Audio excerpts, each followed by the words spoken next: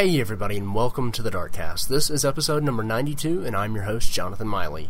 In this episode, Brian and I got to sit down with the leaders of Skyjoy Interactive.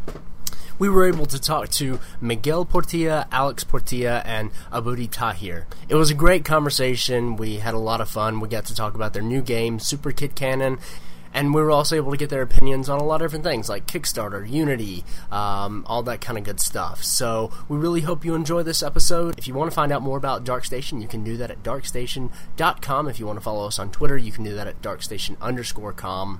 And if you want to find out more information about Skyjoy and their new game, Super Kid Cannon, you can do that at the links that will be in the show notes. Anyway, we hope you enjoy this episode. On with the show.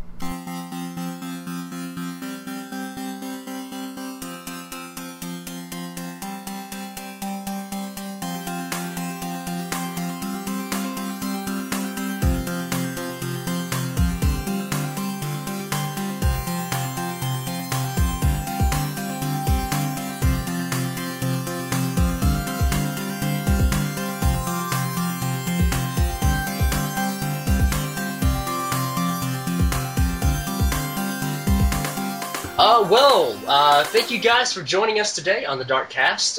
Really glad to have you guys on board. Now, who all are we talking to at Skyjoy Interactive? I'm Alex Portilla. I'm a VP. Okay. And I'm Miguel Portilla. I'm another VP. And I'm Abudi Tahir. I'm the CEO. All right. Good deal.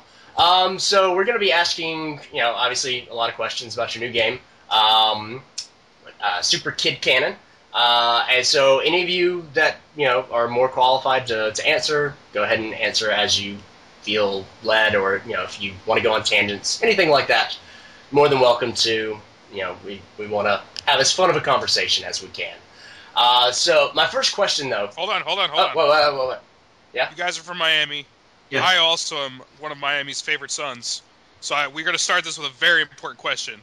Are you gentlemen Dolphins fans?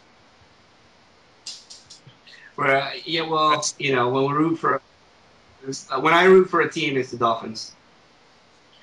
Excellent. Good. These guys are trustworthy. The Heat all the way. Fight all the way. We just had 500,000 people surround our office on Monday. That's been. Oh, so you guys are you guys downside, Bayside? Yeah. Okay. Sorry, I'm throwing Miami lingo around, folks. Bayside is real close to Biscayne Bay. Yeah. Where at AAA Arena, the American Airlines Arena, is where the Heat just won their second finals. Yeah, awesome. All right, now we can continue, Jonathan. I just had to vet these guys real quick. That's cool. No problem. I'm going to a Braves game, which isn't football, but that's sports. That's about all I know. Anyway, I watch a lot of Braves games up there. I never go to Braves games. I care nothing for baseball, or really most sports, because I don't know, I'm a nerd that way. But I got free tickets, field level, at first base. And how do you say no to free field side? I keep saying field side. They're all on the field. Field level tickets. So I'm going. Yeah, it's good. Yeah, it'll be fun. I think you might be surprised. You might really like it and start going regularly. Well, I've been to plenty of games. I just never really go because I don't know. Baseball's not my thing. But if I'm gonna watch baseball, I've got to be at the field. I can't watch it on TV. Yeah, that's good. But anyway, all right. So I've got a question, and this is my first one, obviously, because it's the first one I'm asking. But from what I can tell of the screenshots of Super Kid Cannon, it is about a plucky red panda named Kid who fires himself from cannons in order to save a princess from a large purple hyena. How close am I?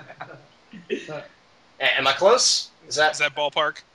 Yeah, that's pretty close. He's a snow leopard.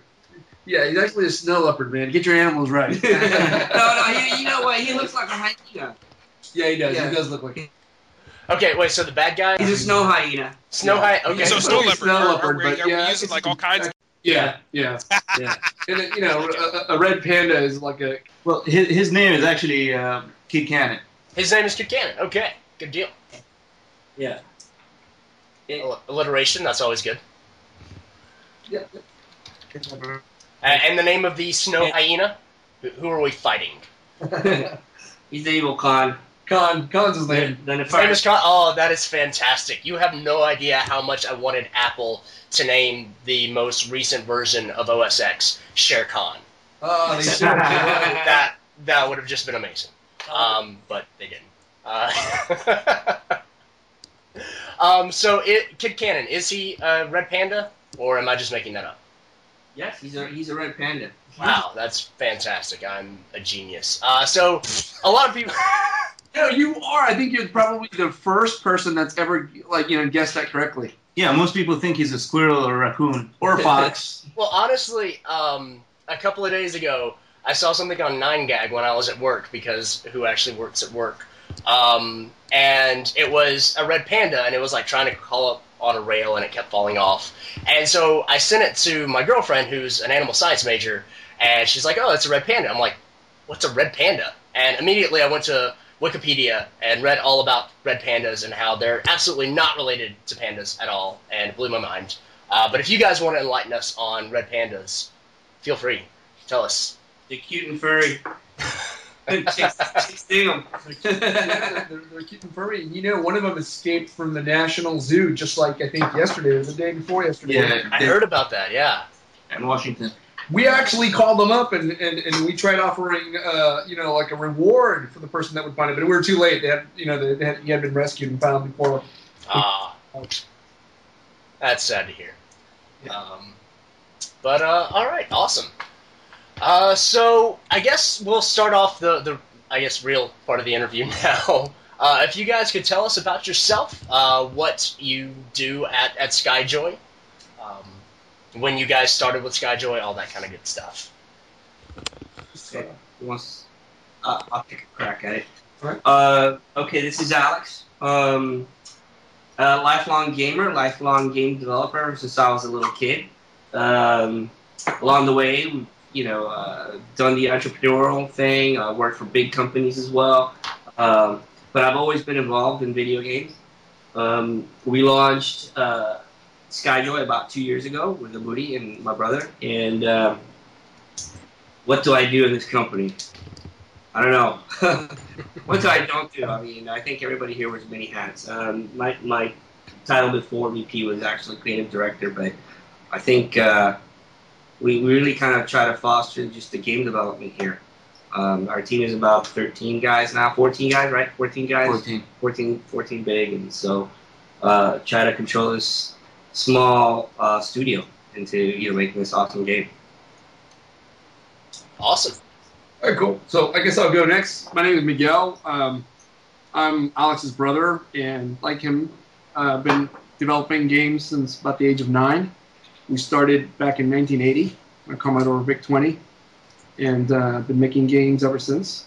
On the way, we've worked with some big companies. We had another studio prior to Skyjoy, but in 2011, got together with Abudi, and we formed Skyjoy. And Skyjoy is all about not just creating the best games on iOS and Android, but also, we want to kind of build a really cool universe of games and characters that we're going to be developing in the future. Was there anything that pushed you guys specifically towards the mobile space? Yeah, actually, I mean, there's some factors that did push us in that direction. Alex and I aren't really strangers to the mobile space. We actually did some mobile development back starting in 2004 with Brew and J2 and me. It's pre-iOS and Android did. And I think that there was a lot of cool things about the mobile space that attracted us, but there's also a lot of barriers that are removed for small studios and indie developers with the mobile space. Like, you don't have to deal with the traditional old brick-and-mortar distributors and channels and old-school publishers that are a little bit more difficult to kind of establish a relationship with a new studio with and get a deal signed on and stuff. So a lot of those barriers are kind of removed with the iOS App Store and the Google Play Store, where you can kind of anyone in their underwear can actually really just create a game and put it on there, right? Start selling it. approval process used to be hell, actually. Yeah, and very expensive and timely, and so I think that's part of the reason we chose mobile space.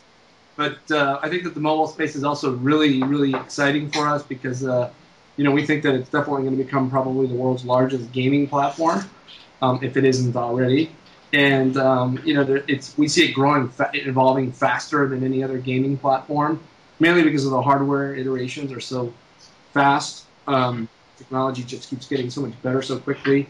But there's something really cool about having a portable computer in your pocket where you can play a game anywhere at any time. Definitely. You can't really do that with any other platform, so we kind of like that. And it's connected to the internet. I mean, what more do you want, right? Yeah, you can get a fix at anywhere. So I'm VP here. I'm more on the technical side of things. I kind of lead the engineering. Alex is more on the artistic side. And together with Abudi, we creatively, manage the studio and the project we're working on, which is Super Cape Cannon. Very cool. So, hi, this is Abudi. Hi, Booty. Hi. So I'm the CEO here. I actually do not have a background in games. My background is in petrochemicals and construction chemicals. I used to work in the family business back home in Saudi Arabia, but one day I just decided that wasn't for me. It has always been a dream of mine to actually open a video game company. Mm-hmm. So I left everything behind and I just came here and just took a shot. I met Alex and Miguel and we built a strong relationship. And together we managed to build this company and this great game. But Abudi's a lifelong gamer, though. Oh, yeah, absolutely. An extreme gamer. Yeah. An extreme gamer. Please tell me more. Yes. Abudi plays games on mobile devices and consoles and PCs all the time, every day. So, not a lot of gamers do that. A lot of gamers usually stick to one or two platforms and certain genres, but he pretty much spans them all. I always try to see what's out there, Absolutely. So what I do here is, as a CEO, I manage the company and make sure everyone's following the vision that we created. I think the three of us have we run the company in a way where we try to involve the team and involve let anyone put their opinion into the game, and we think that's very important because it allows creativity to be added into the game from other sources, not just one person calling all the shots. Very Absolutely. cool. So you kind of keep it streamlined while also making sure that everybody has their own kind of voice coming into it. Exactly. I think one of the examples we have is that every character in our game was created by a person, a team member. Okay. From scratch. They created whatever they wanted. That's cool. Yeah.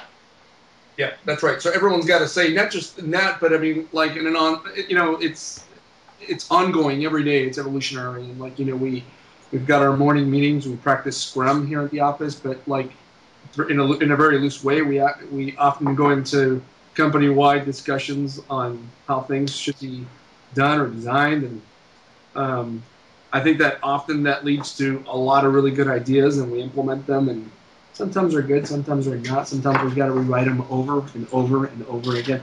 We're all about trying to make the best game, so we spend a lot of time designing every little detail and rewriting it and testing it and criticizing it and analyzing it and doing it again. But it's all part of the fun. Yeah. Very good. That sounds awesome. So you said that there are 14 of you, correct? Currently at Skyjoy? All right. Yeah. 14 of us. Four engineers, two artists, 2 level developers, marketing, office manager, us, tester, and a full-time tester as well. He does focus testing for us as well. Goes out and actually talks to people and forces our game on them. It goes point and gets opinions. Yeah, and office manager. Yeah, office manager. How big? Mentioning focus testing. I mean, there's been a lot in the news, especially around Insomniac and that game Fuse that came out, that there was such a drastic shift from when they announced it to when they released it, and a lot of people thought that focus testing had a lot to do with that. Since you mentioned it, how much does the opinions that you get actually influence kind of the way you go with the game? Well, I mean, I wouldn't doubt that it could have greatly changed that game. I think, people do focus testing differently. Like, we try to incorporate focus testing from day one. So, yeah, I mean, we just view it as an extension of our team. Because if we're making a game in a void, and nobody else likes it, then we're not going to be making games tomorrow. So everybody has to like. Oh, absolutely! Yeah, no, for sure.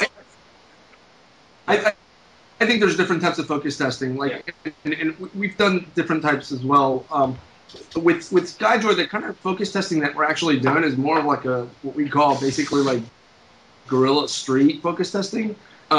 So often a lot of studios they'll go out and they'll hire like a third-party focus testing company to do some of the focus testing for them, or they hire people off the street to kind of come into their studio and kind of record them and make them take questionnaires. And what happens is that if you're getting paid or if you're coming into a studio, I think a lot of people might be reluctant to kind of give them their true opinion or be frank, right? Because they're getting paid, they're inside someone's office, they could be intimidated, they may not be completely honest. So I think that if you do that in the street and it's just one person sort of casually approaching someone in the street and asking them to play a level for just a couple of minutes, and then what we do is we have our tester actually hand them an iPad, let them play it, and over his shoulder he kind of records with an iPod.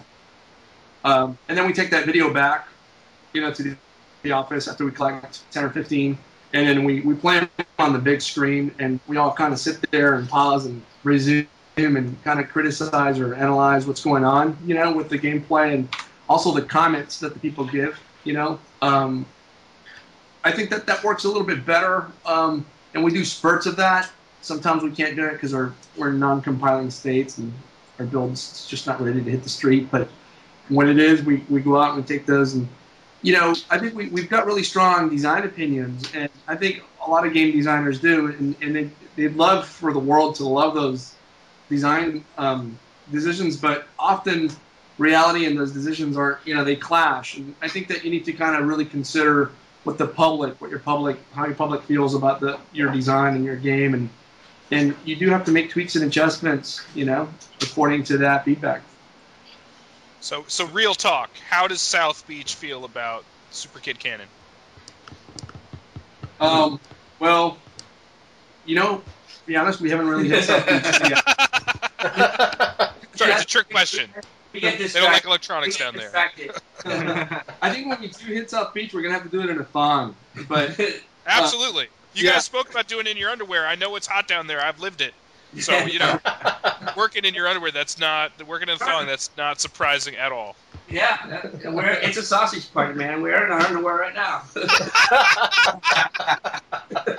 It's a good thing that camera was off. I told you, Jonathan. I was going to say, that's why we don't do video interviews. That's pretty funny. Yeah, I mean, I don't think we've made some presence here in Miami, and part of our goal here is to really just kind of help kick off video gaming industry in Miami. Miami has almost zero video game developers here, and we think it's just an awesome place to live, and there's no reason why there shouldn't be. But as far as South Beach, no, I think they're more interested in beer and bikinis, yeah. Yeah. I can confirm that they are. Not that there's anything wrong with that. Yeah. Not at all. But, focus testing, that's probably not... Focus isn't a strong word. There you go. We had a guy, we can go about it, Gabriel, going out there. He wasn't focusing. Yeah. He's not with us anymore. But he used to really not focus. Yeah. The bars distracted him a little bit. Yeah. While trying to get some of that focus testing in. So you said you haven't really hit Miami. Who have you gone to do testing so far? Well, we haven't hit South Beach, but we have hit Miami. We actually have hit like the downtown and Brickell area in Miami. Okay. We've hit some of the Shopping schools. We've hit Shopping malls. Yeah, some of the shopping malls. Mhm. So like we've got we've got our mass commuter train here called Metro, and Metro Rail can kind of get you to a lot of the hot spots in Miami or a lot of the big malls, and so we've done like some of the universities. We've done Miami-Dade. We've done FIU. Those are all schools down in Miami, and we actually have some like very young schools planned for the near future. We want to do some elementary schools. And get some feedback from the really, really young kids. Although we think that's going to be easy because they've been very, very highly receptive to our game, the graphics, and the gameplay.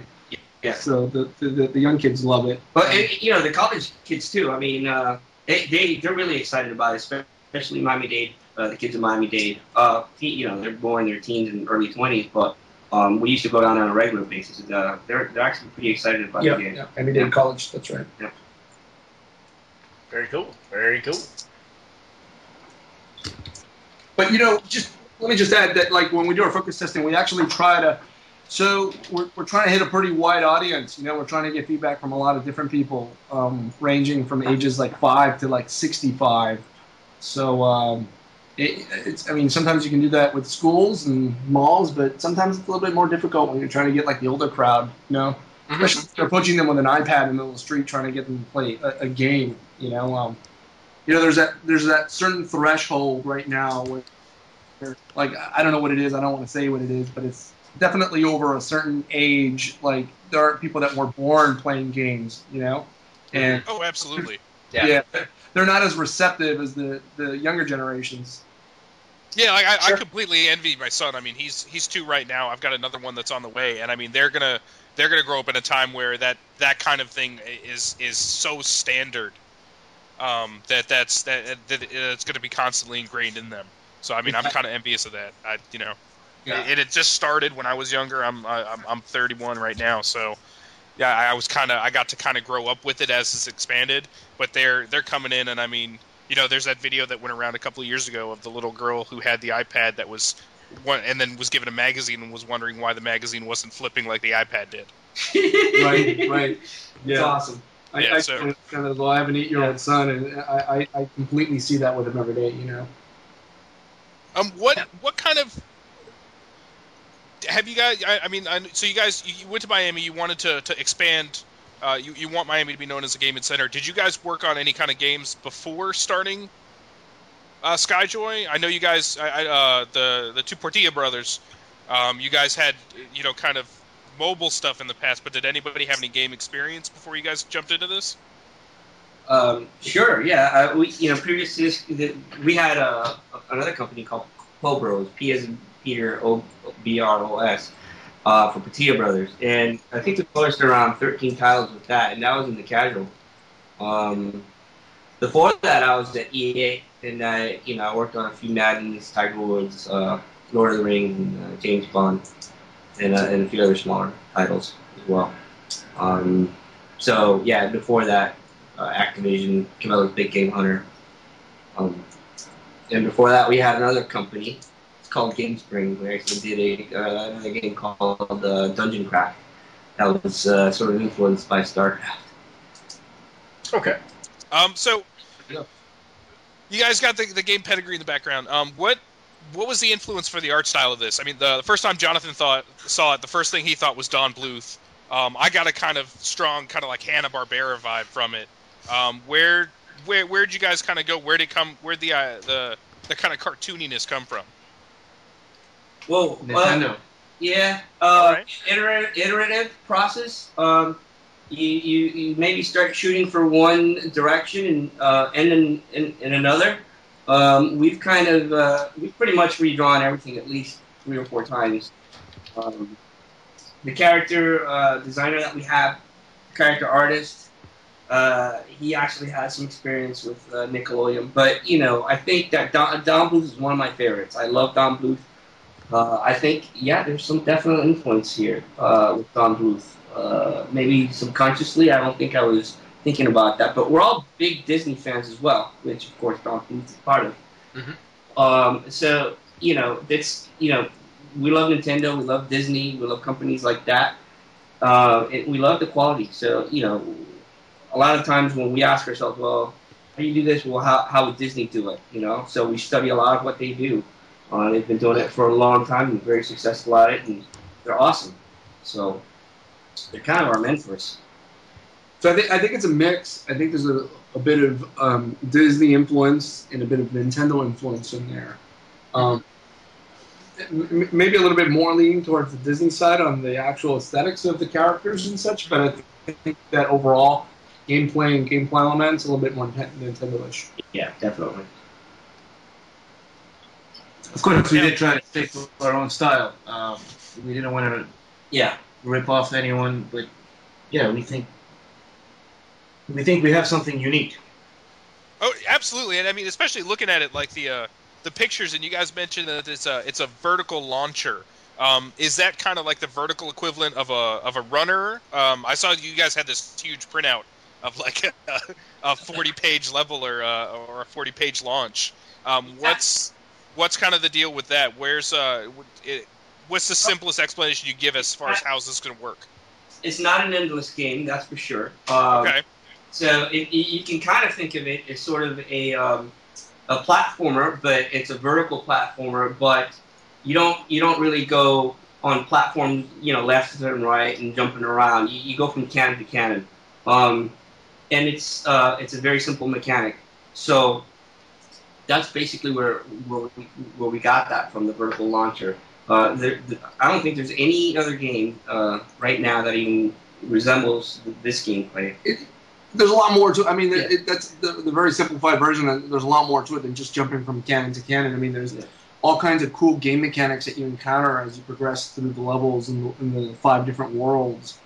They do progressively get more difficult and challenging, but there's for example, in World 2. So let me just say that not only are you playing vertically, but you're also ascending. Like you start off at ground floor in a forest, and then that's World 1. World 2, you're at the bottom of a mountain, and then you make your way up to World 3, which is actually the peaks of the mountain. And then once you get past World 3, you enter into the Sky World. So, and as you continue to ascend, you make it to the 5th world, which is basically orbit, or you're getting into space. So not only is the gameplay vertical, but the actual narrative is vertical as well. Exactly. That's right. That's correct. Yeah.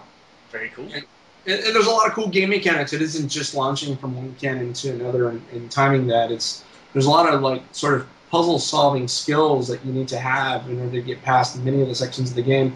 But there's cool. There's other vehicles that you ride aside from cannons. I mean, there's bubbles that you jump in and you move up through the world. There's mining carts that you ride on rails, and you got to jump from one mining cart to another. There's a ski lift that you also have to ride up the mountain and jump from one ski lift to another, and then back into cannons, and from cannons back into ski lifts. When you get into the 4th world, the Sky World, you actually ride a cloud to get you past certain sections of the level. And in the last world, you actually get to ride a UFO to get past a lot, big portions of many levels. So it isn't just cannons. And not to mention, is Kid Cannon trained in all of these things, or is he improvising as he goes along? He is, I think like any new superhero is going to improvise a little bit, but I mean, he's got super abilities. Yeah, and he's got those goggles, so he means business. I mean, he's not just doing this off the cuff. He knows what he's doing, I think. He means business. Those things are not just for looks. So, and one thing that we were very keen on is, his expressions throughout the game. And he's always got a very determined look, a very, I'm going to get it done look, I'm going to kick ass look. So, for most of it, he's like, yeah, I'm going to do this, Oppo, So, it's pretty cool. I'm just curious, what steered you guys towards the kind of Princess in Peril thing, with kid going after is it his girlfriend, his fellow, is it like another fellow red panda? to save from the evil super snow leopardy hyena thing. Come on, man. Come on. Okay, so again, getting to real talk. Does Kid Cannon ever yell "Con"? Very Spock-like. I will get you. There's a lot. I think there's a lot we can say about that, but honestly, we all kind of gravitated towards that universal story that everyone understands anywhere, and it's a successful story that's been done over and over, not just in video games, but in movies and books and every other form of media. And it's simple to understand. We don't have to bog down the player with a long story, which to be honest probably wouldn't work very well in mobile. Like I don't think that you'd be able to really present a whole bunch of narrative to a player in the beginning. They're just going to want to skip through it and get that right to the action. So we kind of do have an internal story for the game and characters and bios on each of them, but it's not like our intro story has no text in it. It's all depicted visually. It's just one frame. One frame. You see Khan taking Justine in his arms and Kid Cannon, kind of chasing after him. We have a 1 second rule. Yeah. 1 second rule. If you don't understand what's going on in 1 second, then it fails. So you got to understand what's going on and grasp everything that needs to happen. In 1 second. Yeah, I mean, I think it's a good story. It's a universal story that everyone can relate to, and like, and we get it across easily and quickly, and it works. And it could work for Donkey Kong. I think it'll work for us. Sure. Yeah.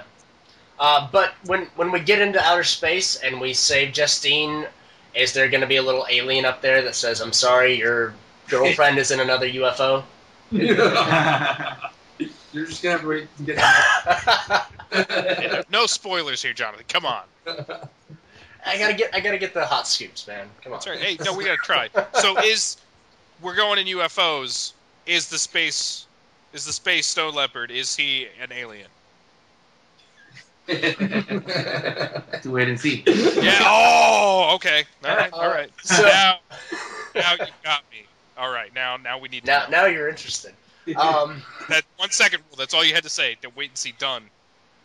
So since Kid Cannon will be going up into space, will there be changes to the mechanics? Will gravity have an effect on things, or I don't even know if you guys are to that point yet. But is that going to be more than aesthetic changes? Yes, it is actually. That's a very good question. So gravity does change. There's a whole lot less of it in the fifth world. It's the exception. We feel that, but there's a lot of gameplay. Let me just begin by saying that what we refer to as scrolls, which is that long piece of paper that you saw rolled out in one of the photos. Our level designers actually drew out the levels by hand first. We thought that was a crucial part of the level design process. And these things are long. I mean, we really want to get some better pics of these scrolls, because the beginning world, the beginning levels, I mean, they're only they start off at 6 or 7 feet, but then when you get to the later worlds, these things are 40, 50 feet long. Oh, wow.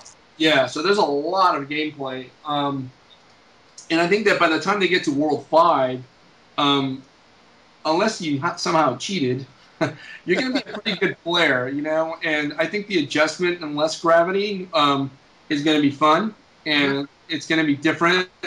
And yeah, there's some slight different game mechanics, like, for example, when you get into the UFO, you actually control a UFO. It's still a very simple mechanic, like you basically tap on the screen to control its thrusters, and there's things in the level that can kind of help guide the UFO along.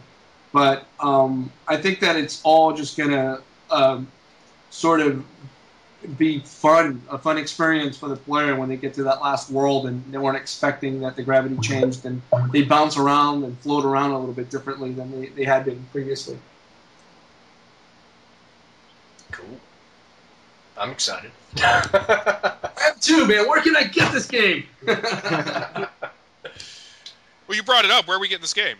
I mean, we could buy it right now, right? This is No. It says fall. Strictly underground. You're gonna string me along some more. I gotta wait. Well, I mean, currently you can only get it in the China flea market. Okay, all right. Other than that, in Q4 sometime. Yeah, we're looking at Q4, but our model from the beginning has been that we're all about quality and we don't want to release before it's done. So we're making sure that the game is perfect before it's published.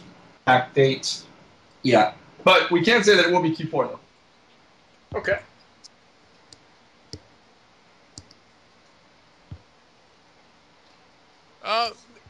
You guys said you'd worked in mobile previously. Was there anything else outside of just the ease of doing this and this kind of vision that you wanted to do? Did you ever think of going anywhere else, like doing it on, doing a PC release on Steam, or even going kind of like the console marketplace? I think we think of all things a lot of Everything's in the 8-ball? Yeah, pretty much. We love console, we love PC. I think we play a lot of PC games. So we always toss around ideas. But I think for this is the right fit for us. For the team size, for the team that we could build. And we're putting our hearts into this. Yeah, I mean, like if the platform makes sense, we'll do it. Yeah. Right now it's Android and iOS makes sense for us, so we're doing those. But we are using Unity to develop the game, and that kind of allows us to port to other platforms quite easily. In fact, we do a lot of in-house testing on a huge monitor in our rec area. It's like a 50-inch monitor, vertically, aligned, and we play it by clicking on a mouse actually. So it can be played, on a PC, and I'm sure it could also be done on a console. So who knows? We might just port to those other platforms as well. Is this you mentioned testing, doing the focus testing and stuff on an iPad. Is this like an iPhone as well as like a phone, the phone market too? Oh, definitely. Yeah. Okay. All right. It's all iOS devices, all iPads and iPhones, from the 3GS upward, and all Android tablets and smartphones as well. Oh, okay, fantastic. Okay. Now, you just mentioned Unity, and basically everyone that we have talked to in the past, 6 months, except for one guy who wrote his own engine because he's crazy, everyone else is using Unity. What drew you to Unity? Well, we didn't originally begin with Unity, actually. We've actually shifted technologies a couple times. Okay. Prior to Unity, we actually spent at least, I'd say, probably close to 6 months developing the game in Cocos 2DX using C++.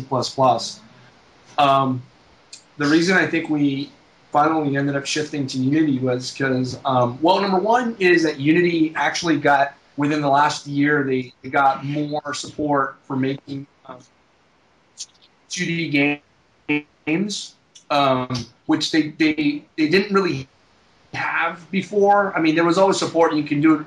You could do it, but there just wasn't the kind of support that you have today, which makes it a lot easier. The one of the reasons that compelled us to switch to Unity also was that we were with some of the other technologies that we looked at and we used, like such as Cocos 2DX. We were porting to. We were actually developing for iOS, and porting it over to Android was very doable, but it required a lot of time and more work. So you actually have to, install different IDEs and software development packages, and there's all kinds of little technical barriers in the way that you'll experience, and that'll basically happen for pretty much every other platform that you'll try to port to. And we kind of figured we're spending a lot of time doing this when we really should be spending that time making the game, not wrestling with some of these technological barriers that are really not that important. So Unity kind of solves that for us. Unity basically takes care of a lot of those dirty details that no developer really wants to spend their time on. They'd rather spend that time designing and making the game. So that's one of the reasons. Also, development speed on Unity is actually much faster than developing a game in C++ or other engines out there, simply because like Unity is a rapid development tool in the sense also that it's an integrated IDE and sort of a WYSIWYG. So you have like this editor and development environment all combined in one, and the entire team gets to work with the same application. They're not working with different apps. Everyone's working with Unity. Artists, level designers, artists is all working the same tool, so that it's easier for them to kind of help each other out and be on the same page across the board with everything. Yeah, actually, I think that it really helps the synergy of the team.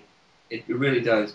Because, like Mickey said, an artist could be on Unity because he could be, putting assets in art assets and stuff. So it's kind of cool that they're all in the same environment. Yeah. They really relate better. It's a big plus. Before, you'd have different tools and utilities and editors, and some people knew how to use them in the company, but others didn't, so they couldn't really help each other out on that. The art paths and stuff like that, and just asset paths in general were kind of complicated. And, Unity kind of helps get rid of a lot of those issues. And who wants to spend their time doing that, right? I mean, really, we should just be focused on the actual game design, creation, and, refinement, not wrestling with, getting assets into the engine. Sure. That sounds awesome. Now, you mentioned, how much easier it makes it to, work between having your iOS version, having your Android version. But you said that it is going to be compatible all the way back to the iPhone 3GS and basically every Android. What is it like trying to develop a game to scale that many different hardware sets? I would say the most challenging part is making sure that we get acceptable frame rates on the low-end devices. So it's really easy to develop for like the iPhone 5 or, a Samsung Galaxy S4. Mm-hmm. They have like excess horsepower and beautiful screens, and there's no problems there. But, the 3GS can be challenging, and so can the iPad 1, for instance, or early Android tablets. Oh, it's going to work on the iPad 1? Yes. Wow, yeah. Stuff still works on the iPad 1. That's nuts. Yeah. Yeah, it works on the iPad 1, and it actually works on the iPad 1 quite nicely. We get in the mid-50s. Oh, wow. Yeah. That's incredible. Yeah, every other device we're locked on a solid 60 frames a second, but on the iPad 1, sometimes it'll dip to 50, but when that happens, we look at our profiler and optimize along the way, because we don't like it when it drops below 50 frames a second. We want our frame rates and our animations to be creamy and silky smooth. So, sure. And we've actually done that on the iPad 1. There's some things that we need to sometimes kind of address, like less particle systems on a lower device like an iPad 1, or of course, you mentioned the graphic sets. They have a lower resolution than like an iPad 3 or 4. Mm-hmm. But to be honest, it's really not that difficult to do if you have your project set up properly in something like Unity. Some issues too with screen sizes, some proportions, but it's really not that big a deal. Okay. So I assume you guys have access, since you're developers, to iOS 7. Any thoughts there? Just, randomly? I mean, iOS 7 looks promising and everything, but I think it's too new. We're not going to. We do want to hit a lower common denominator. I don't know. I can't really talk too much about whether or not, what kind of part iOS 7 is going to play in our development. But I think like 6 offers everything we need right now. Mm-hmm. Including social integration to things like Facebook. So we're happy with the current level of technology. Okay. So obviously it will be compatible with earlier versions of iOS, though, since it's going to be on the 3GS and iPad 1. Yes, yeah. We when we first began developing, actually, we were on iOS 4.x. The game runs on 5, no problem. Mm-hmm. we've got mixed devices in house for testing. Some iOS 6 and some 5. I think we may even have an older 4, and it runs fine on all of them. Okay. What about Android, since there are a crazy amounts of operating system versions there? Do you have a cutoff? Yeah, there is. It's going to probably be Gingerbread 2.34. Okay. So, which still includes a large portion of Android devices out there. Mm-hmm. All right. It looks great on the Galaxy. It's awesome on the Galaxy. Good On deal. big, like S4s. Yeah, S4. Nice big screen. Yeah. Is that the 5.5 inch screen, or is that the 5 inch? I think it's 5. Okay. Good deal. Yeah, I bet a lot of things look really good on that. So. Yeah.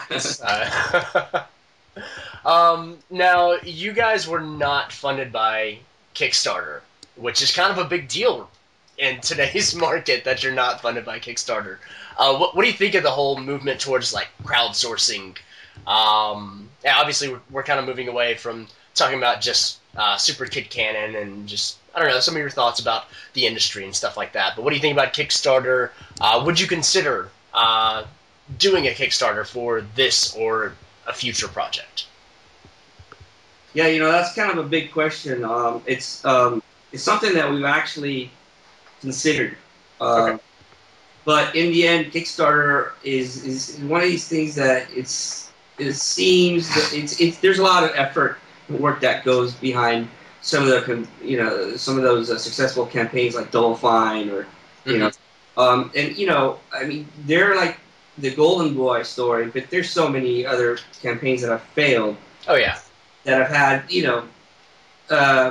potential, like good potential for great games. Mm-hmm. So we didn't want to, venture and spend a lot of energy into something that was risky. It's really risky. And to do it right, it really takes an enormous amount of effort. You have to, if you look at the Double Fine stuff, those videos are awesome. I mean, they're just, produced excellently. It's on a professional level.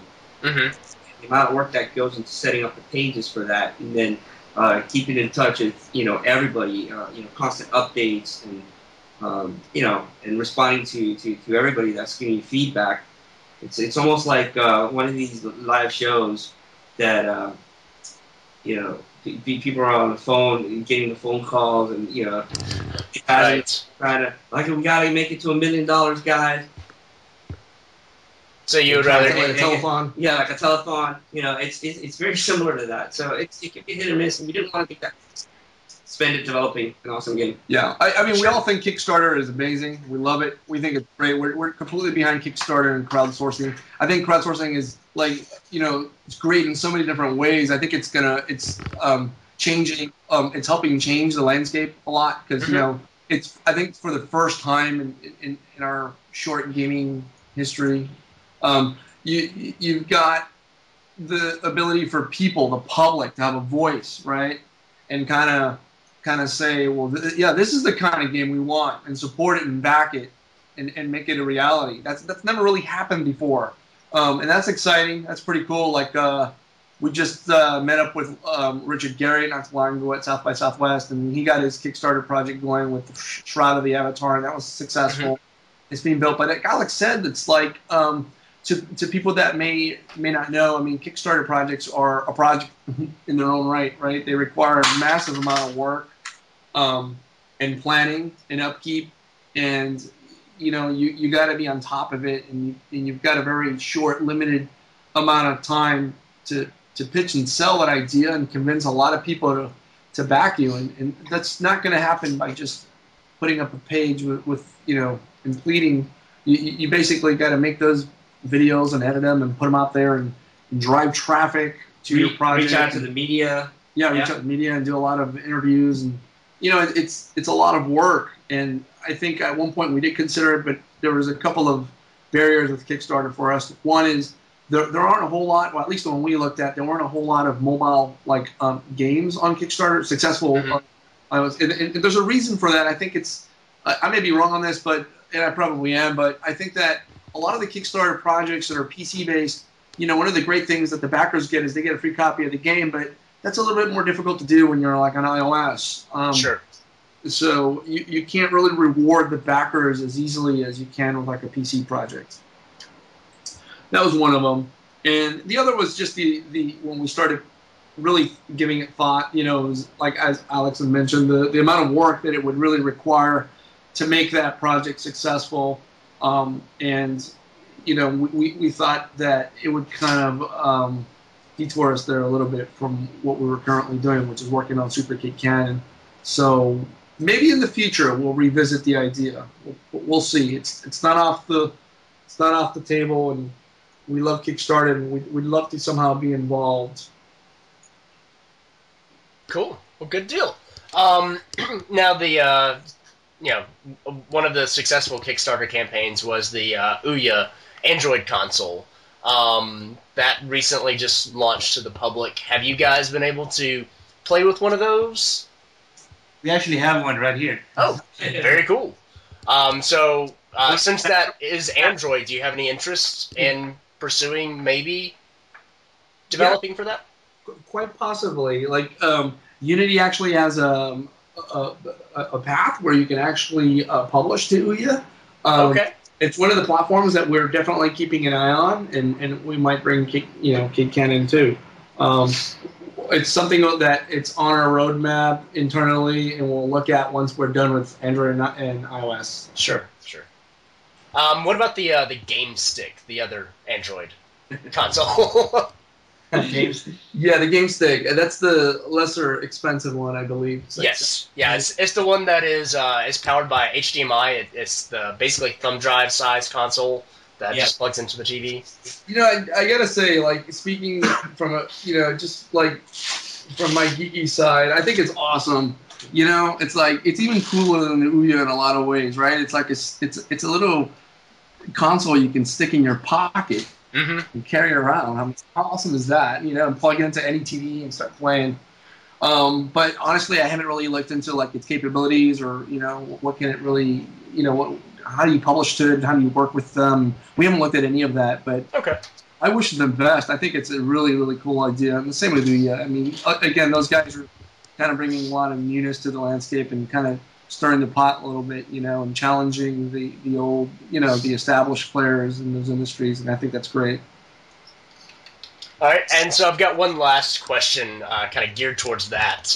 Being the recent procurer of a Windows phone, I gotta ask. No, Rom, one of our other writers, he has one, and a guy that I work with has one. So there's 3 right there. But any interest in maybe pursuing that? Yes, definitely. We've actually asked Unity about that, and they have mentioned that they will be supporting the Windows mobile phones, and it should be happening sooner rather than later. So we can't really officially declare that we'll be publishing to the Windows phones until we're fully confirmed with Unity that we will be able to. Sure. I'm just asking because, obviously personal interest, and I think, you've made a sale there if it does come to the Windows phone. So, exciting. Yeah, no, the Windows phones look great. I mean, they Microsoft, I think, has done a really nice job with the UI in those phones. Yeah, I like it. You can stop lying to him now, guys. All right, it sucks.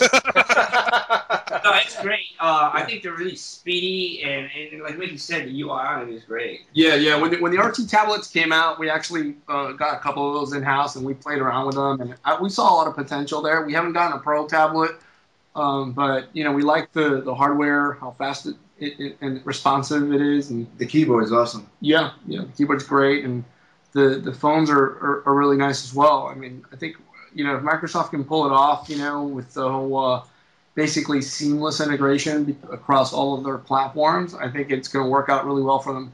And I see a lot of potential. Yeah, we'll definitely probably push to the Windows 8 store as well. Okay. And, if we do PC, and there's no reason why we can't. We'll have to just consider exactly how we'll approach that. But we can definitely do Windows, and even Shall I dare say I know where you're going. BlackBerry 10? Is that BlackBerry. with the Windows 8? It said Jonathan's got Windows 8. Yeah, I mean, I've got Windows 8 on my computer, unfortunately, but Jonathan's actually got it Yeah, I've got Windows. on his phone. Okay. I Are have you an in iPhone. Xbox One? Honestly, with the computer that I have, it has nothing to do with their DRM. It's just I don't know if I want to get a new console because the main thing I use my console for right now is Netflix, and I don't think Netflix is going to be that much better. So until both Sony and Microsoft come out with a game that I have to get on their console, they're going to be waiting for me to buy it. So, but yeah, I love my Windows Phone. So. What type of games are you guys playing now? I'm playing The Witcher 2 for like the 12th time. I don't know what Brian's playing. Actually, I just got done playing Company Heroes 2. I did a review for that up on our site. Man, I'm playing Iron Galaxies. Their HD update of the Dungeons and Dragons arcade game. Tower of Doom and I think like Crystals of Mysteria or something like that. I've got my hands all over the place, and I'm a huge Batman fan, so I've always got Arkham City ready to boot up and challenge rooms ready to play. Well, I think we've been playing a lot of LOL around here and some Kingdom Rush lately. Okay, cool. Yeah. All right, well, yeah. Brian, we are getting to the end of this interview. I like to end things kind of the way they end things on the actors inside the actors studio with James Lipton. As I have a little questionnaire, I call it the lightning round. It's 6 questions. They're not very hard, but they are video game related. So I'm glad that at least that you guys are gamers. We had an interview recently where we actually called somebody out on not being a gamer and designing games, so it was kind of funny. But here we go. All right, question number 1. Who is your favorite video game protagonist? Who's your favorite good guy? Or anti-hero? Oh my gosh. And each of you have to answer. Okay, well, for me, that kind of goes way back to my favorite game, which is Ultima 2. So it's the character you play there. Yeah, the Avatar. I think The Avatar. It's Okay. Avatar. He doesn't have a name. Yeah. Ooh, this is a tough one. I like Minsk from Baldur's Gate. Okay, cool. I'm gonna. Yeah, yes, okay. Excuse me? So get the eyes, boo. Exactly. This is a tough one, but I'm gonna say one of my all-time favorites is Duke from Duke Nukem. Yeah. Good one. All right. I'm going to flip the script on you now. Who's your favorite bad guy? Who's your favorite antagonist? Khan from Super Kick. Yeah. I had to be one. I'll allow it. Done. Well, my favorite antagonist, anyway, is Darth Vader, and he appears in a lot of games. So Sure. I would Counts, absolutely. In fact, you had the very first Force Unleashed. You got to play as Vader in that first level. Yeah, that was fantastic. That's pretty cool. Well, as long as we're going into the movie, but I was gonna say HAL 9000, but yeah, he's pretty bad. But as far as video games, I don't know. I mean, I think usually I have more focus on the good guy, and the bad guy doesn't matter that much to me.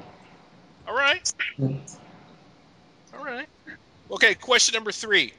Since we have to wait to play Super Kid Cannon, what game on the iOS or mobile platform should we be playing right now?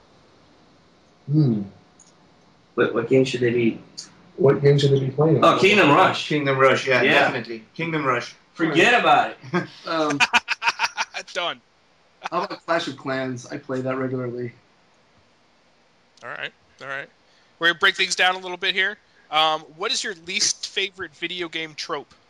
A previous guest mentioned like Amnesia, as far as something that's constantly. Could you repeat the question, please? Sorry. Yeah, your least favorite video game trope. Like as I said, like somebody previously mentioned, like Amnesia. They don't like it when they're, they start out the game not knowing what's going on, or their person has amnesia and they have to play the whole thing through, not, with no past. Like that. I thought you said these were supposed to be quick questions. No, yeah, Well, they get more complicated as we go down. Right. Okay, so why is Donkey Kong throwing barrels? Okay. Sure. All right. So like starting mechanics. Okay. You guys think of other ones? Anything that you guys did in your game to specifically address something that you don't like in video games? Oh, wow. Oh, yeah. Yeah, everything. I think we always try to have clarity in mind.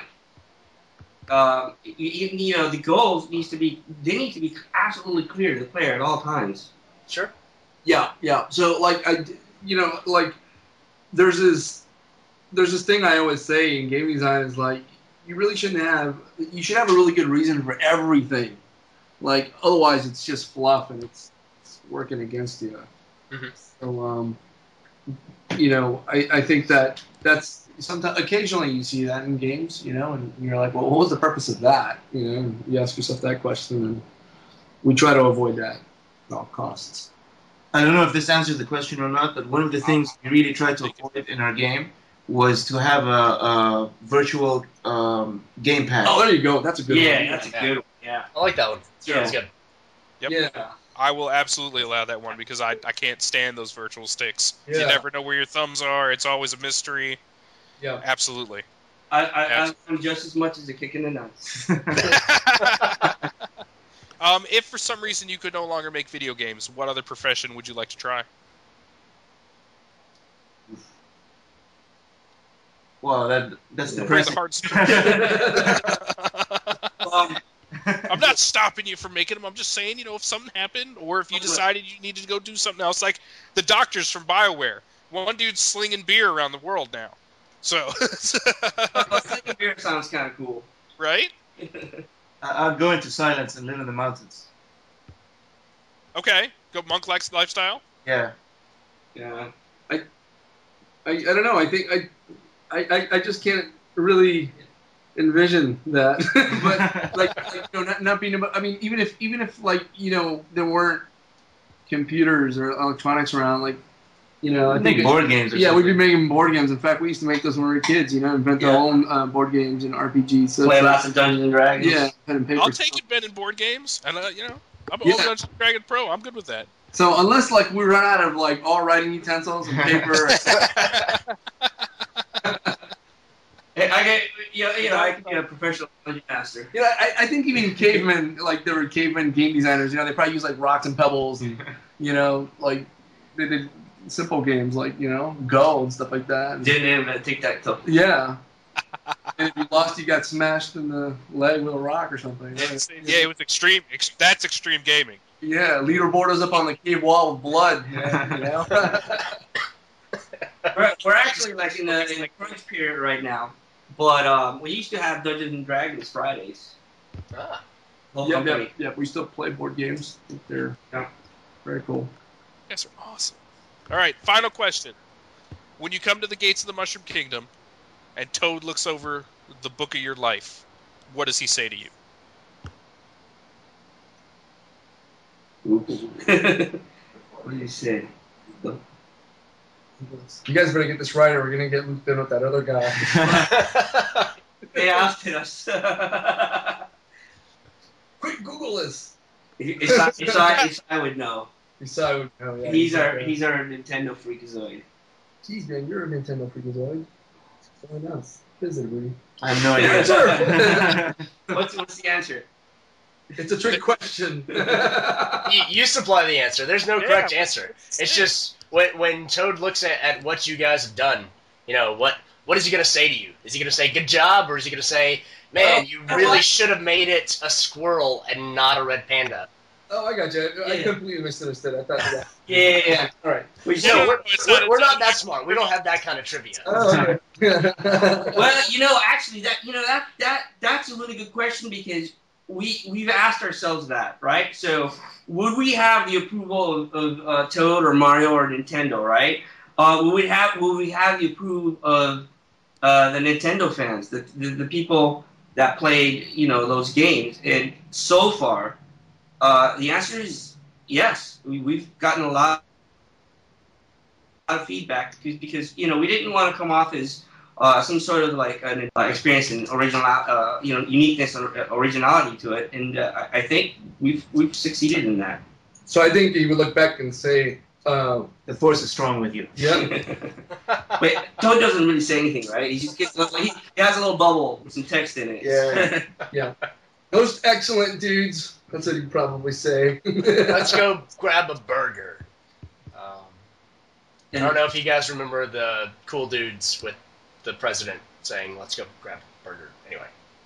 Oh, I was kind of going for the Bill and Ted's Excellent Adventure. Okay. Absolutely. Stay excellent to each other. Let's Yeah. Stay right there excellent with to you. each other. That's how we should sign off all shows from now on. Yeah, just get that little.